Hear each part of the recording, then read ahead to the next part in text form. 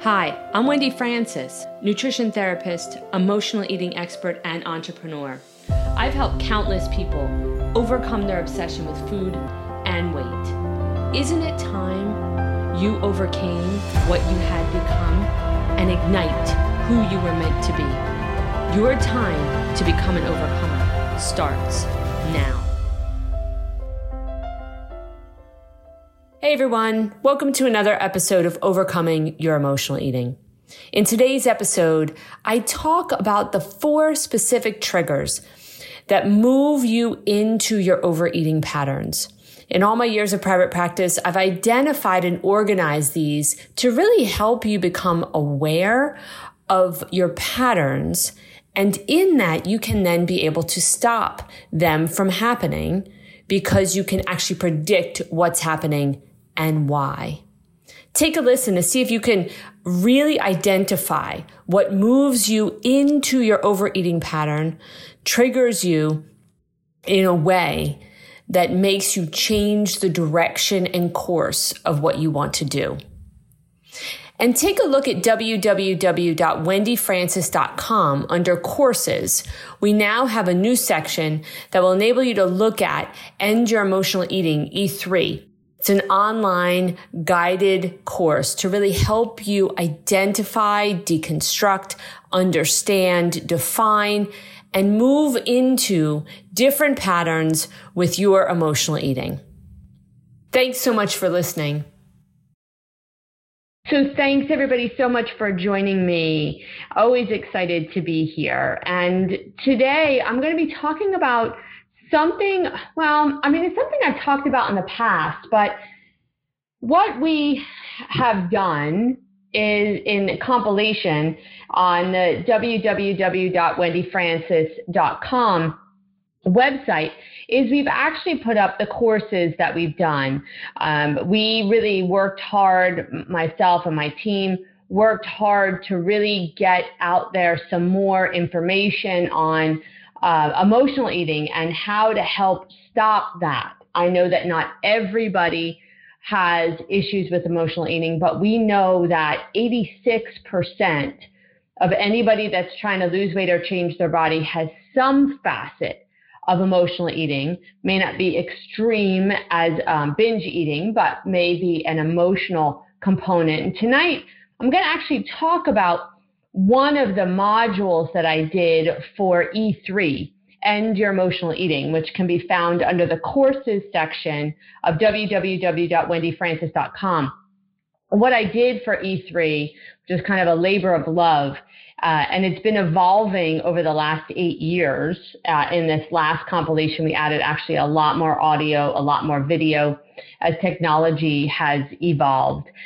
What I did is, with my team, is put together a lot of what I might do in an individual session with somebody, what I would teach my clients, what I would help them process through, and put that in a guidebook and a workbook so that you can, in fact, dive in on your own and at least do some own exploration prior to either you coming to these calls or doing some own inner exploration or maybe working with another therapist or a counselor, somebody that might help you bring that to a different level, or maybe even in the clinics that you're at.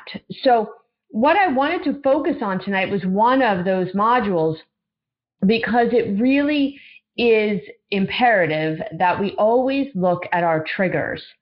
You know, I was just reading something today, actually, that one of my friends had put out on her social media posting that, you can have triggers for negative things and you can have triggers for things like happiness, which was interesting for me to read because the truth is we don't always look at our happiness triggers, which is funny. And she made me really think about that today.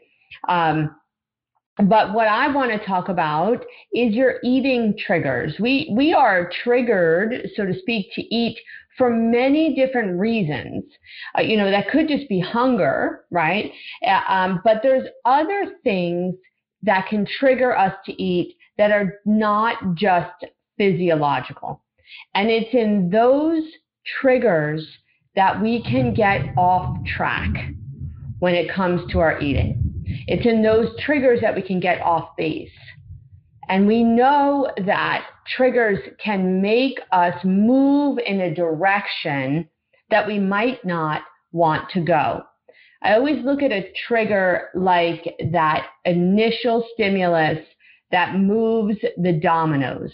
Did you ever, when you were younger, maybe play dominoes where you set them all up in this real cool pattern, but you might have a couple different paths that converge, and the trigger can take you from going to the left path instead of to going to the right path. Now, maybe you wind up in the same place, but a lot of times triggers can actually take people to different places that they didn't necessarily want to be with respect to their food. One food can lead to another, or one bite can lead to having more and more and more of that food, depending on how the trigger works for you. If you don't understand your patterns with your triggers and you don't know which way your dominoes are falling, you can't really get a handle on it, and it can sweep you away. So what I want to talk about tonight is what I know to be the 4 triggers that I look at when I'm working with somebody in order to help you understand what triggers there might be there for you and to look at them categorically in an organized fashion. Because when we have organization to disorganization, when we have order to disorder, we feel more in control, we feel more involved, and we definitely feel like we can do more without awareness. And awareness when it comes to changing is everything. I mean, that's the truth of what we know. You can't just sit back and expect change to happen, right? We know that there needs to be some kind of stimulus. And the initial onset of that can come just by being aware. Just by being aware and understanding what you need to change, or maybe even just getting why you need to change it, can really help you move into some facet of action. Now, most people think awareness isn't action. I'm going to tell you it is.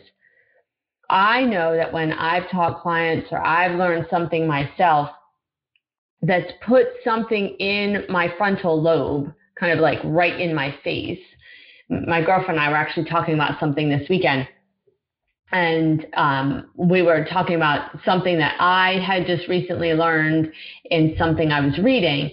And I was mentioning to her, and she was like, oh my gosh, that just kind of hit me between the eyes. Like, I never thought about it like that. And the truth is, for her and for me, as we were kind of processing and talking through that, once you know something, you can't unknow it. So it does change you if you keep that in the front part of your brain, if you keep it in your awareness. So how do we look at these triggers in order to understand what makes us eat besides hunger, right? I know that hunger, right? If you're hungry, you should eat. Like that, we know that's a trigger, that's a physiological trigger. But these other 4 spaces of triggers or types of triggers are not things that we necessarily always need to fill with food. So if we get really curious and we bring some awareness to the table and we really start to understand what triggers are happening when and maybe even why, we can change just by being aware, at least to begin with. Then you can go further with things.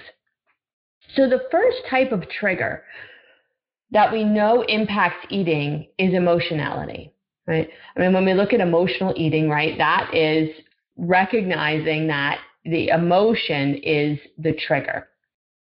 And this can be a pattern of events that occurs where you feel an emotion. Could be anger, fear, frustration.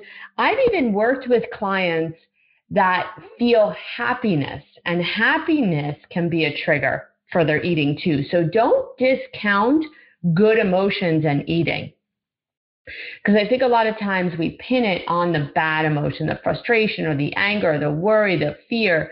The truth is, I've worked with many clients that feeling happy or feeling excited can also lead them into a trigger with respect to their eating. So you need to open it up when you're thinking about this, open it up to all facets of eating, or all emotions that could lead to your eating. So if you find yourself eating, you can do this backwards in just saying, okay, what am I feeling? If you're not eating out of hunger, then you can go backwards. If you don't know forwards would mean, and if I was sitting in front of you, I'd draw some things on a board, but forwards would mean, okay, I feel the emotion, I take that emotion, and I move it into action in my food. Now, what I know happens to a lot of people is that we may not even recognize what emotions that we're in during the day. Always interesting to note that is like, where are you during the day and what are you feeling? Because we're not necessarily taught to do body check-ins or emotion check-ins. We're just kind of taught to go through the day. So one thing you can do to kind of get a handle on how you're feeling throughout the day is really just get a sense of, how am I feeling right now? Am I feeling anything intensely emotional? Am I feeling anything at all? And if you can start to recognize that more and more, if those emotions then go into your eating, you can catch it quicker. Now, I've been told, though, by many, many clients, and this is where things can be difficult, not obsolete, not too hard, but just difficult, is that if you're not taught how to feel your emotions, if you're not taught how to express them, if you distract regularly from your emotions and you don't really know how to put a name to them, well, it's awful hard then, right, to feel that emotion and know what that emotion is and then know that it's leading you to eat. Like, we've got so many steps in there. So I've had clients work it backwards, that if they recognize that they're eating not out of hunger, or even if they're craving and they're wanting to go in their pantry, or they're wanting to make that popcorn and sit down and eat it, whatever they're wanting to do with food that they know is kind of outside of their regime, so to speak, that it's then that they'll ask themselves, okay, wait a minute, what am I feeling? So that you can start to get a handle on which emotion it is. So that's the first type of trigger. The second type of trigger, and not as many people talk about the second, third, and fourth type. The second type of trigger is a physical trigger. And I talk about physical triggers a lot in E3 because it's something that we don't think about a lot. And man, is it underrated. We feel so many emotions in our body. We can feel happiness in our body. We can feel sadness. We can feel stress. We can feel worry. We can feel our shoulders tensing. We can feel our eyes twitching. We can feel our legs wanting to jump or bounce around. When our body gives us those signs, those are physical triggers. It might feel like you need your teeth to chew, or maybe your mouth feels like it needs to have something in it. I've heard many clients say, I was tired and I felt like I needed a pick-me-up. My body was tired and I wanted to give it energy to move. So in that, right, we're recognizing the physicality of how our body feels. Those physical triggers can move us into action with our food. I've had this happen so often to clients that I'm almost flabbergasted it's not written more places, because I can't tell you how many people, when we actually sit down and get quiet, and you can do this with yourself, you can sit down and get quiet, to really close your eyes and feel how your body is feeling inside. Are your shoulders tense? Do you feel heavy in your head? Does your jaw want to move? What happens with your chest or the tightness in your chest? When you eat, when you don't eat, when you move, when you don't move. moving into your body is so important. Those physical triggers and physical sensations move us into action in a way that we might recognize even less than emotions. Because you see, we're just not taught to really give our body any benefit of the doubt, which is so sad to me. It's so rare that we talk about how is your body feeling today. And I understand that sounds super weird, so maybe don't go up to a friend and say it, but I will always, with clients, with myself, recognize how my body's feeling throughout the day.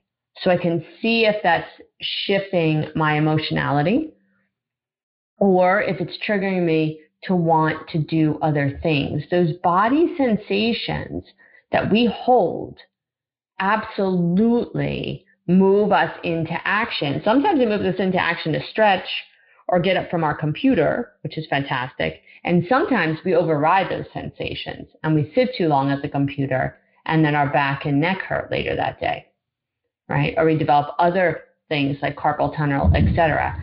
So those body triggers are absolutely something to pay attention to. The third type of trigger is environmental triggers. This is also not talked about. In our environment, we can have triggers that impact the cascade of events that occur in our eating. So it could be, and I've seen this happen to many people, you walk in your kitchen, and usually when you walk in your kitchen, you walk straight into the pantry and you grab X, Y, and Z, and then you come out of the pantry. Well, that's an environmental trigger, right? Or when you walk in the kitchen and the first thing you do is open your refrigerator. I can remember doing that when I was little. Going into my kitchen, the first thing I do is open the refrigerator. I might not even need to be in the refrigerator. I might not even need to be hungry, but you walked in my refrigerator, my kitchen, which was very small. And the first thing I do was open the refrigerator. It was an environmental trigger. It was there. I would just open it and it would just be, and I'd start looking in it. Now, not being mindful, right? It's easy then to pick up this or pick up that and just begin eating. So there are environmental triggers that move us into action. So where else could they be? And they're not just in the kitchen, right? It could be at the dining room table. It could be in the living room where you might sit and watch TV. Is there an environmental trigger there for you just in putting the blanket on, sitting on the couch? And then do you want to snack? Do you want to chew? Or do you want to have something to do with your hands? Those environmental triggers cannot be underrated. And we know that they're there because I've seen it. Now, sometimes those environmental triggers can impact our emotions. I mean, I'm not saying that each of these triggers exists by itself. There is many an overlap in these triggers. So your environment can definitely impact your emotionality, which can impact your body, right? So that's where you can see the cascade of events that occurs in our triggers. And that's how they can easily get moving, just like those dominoes, one thing to the next, to the next, to the next, to the next, and boom. It's gone so fast, you don't even know how you wound up eating. The fourth type of trigger that I talk about in E3 is the food trigger. Now, here's what I mean by that. And this is talked about, but it's talked about in a more of a roundabout fashion. There are two ways that foods can be a trigger. One is a physiological way, and we're learning more and more about what is in our food and what it actually does to our glycemic index, what it does to our body, what it does to our emotionality, or how much we want to eat it. So there's a physical nature to food. And so if there's a high glycemic index, if there's a lot of sugar in it for some people, or a high glycemic index, the reality is we move really fast around it. It can make us feel more hungry. It can make us feel more racy. And then we're going to wind up eating more of it. I will also tell you the second way that food can be a trigger is in the emotionality that we feel about that food. So if you have a real sense of guilt or shame around a specific type of food, well, the reality is then is when you start to eat that food, it's going to spiral one thing after the next after the next. So you take that bite and then that shame starts to run in your mind. And then you take another bite and another bite because now you're in the shame cycle. And so that's how food can trigger you to eat more, the physiological or the emotional way. So there are these four triggers that absolutely impact how we eat, how much we eat, and what we eat. In really learning about your food and your eating and really trying to take it to the next level, to understand and track and tackle your triggers, you've got to understand the four facets of eating and what triggers them, and then be able to be aware of what's happening for you when, if you can decipher those patterns. And that's where you can start to make organization out of something that's disorganized and order out of something that feels unordered. Overcoming is really coming into who we were meant to be, not who we had become. I say that for a reason because the truth is when we stand in triggers all the time, we just become. And it's not necessarily who we really wanted to be. So understanding your triggers and being in awareness is absolutely a way to overcome what you were and move more into who you want to be. Thanks for listening. If you like this podcast, share it with a friend. Rate, review, and subscribe. You never know who you'll help become the next overcomer.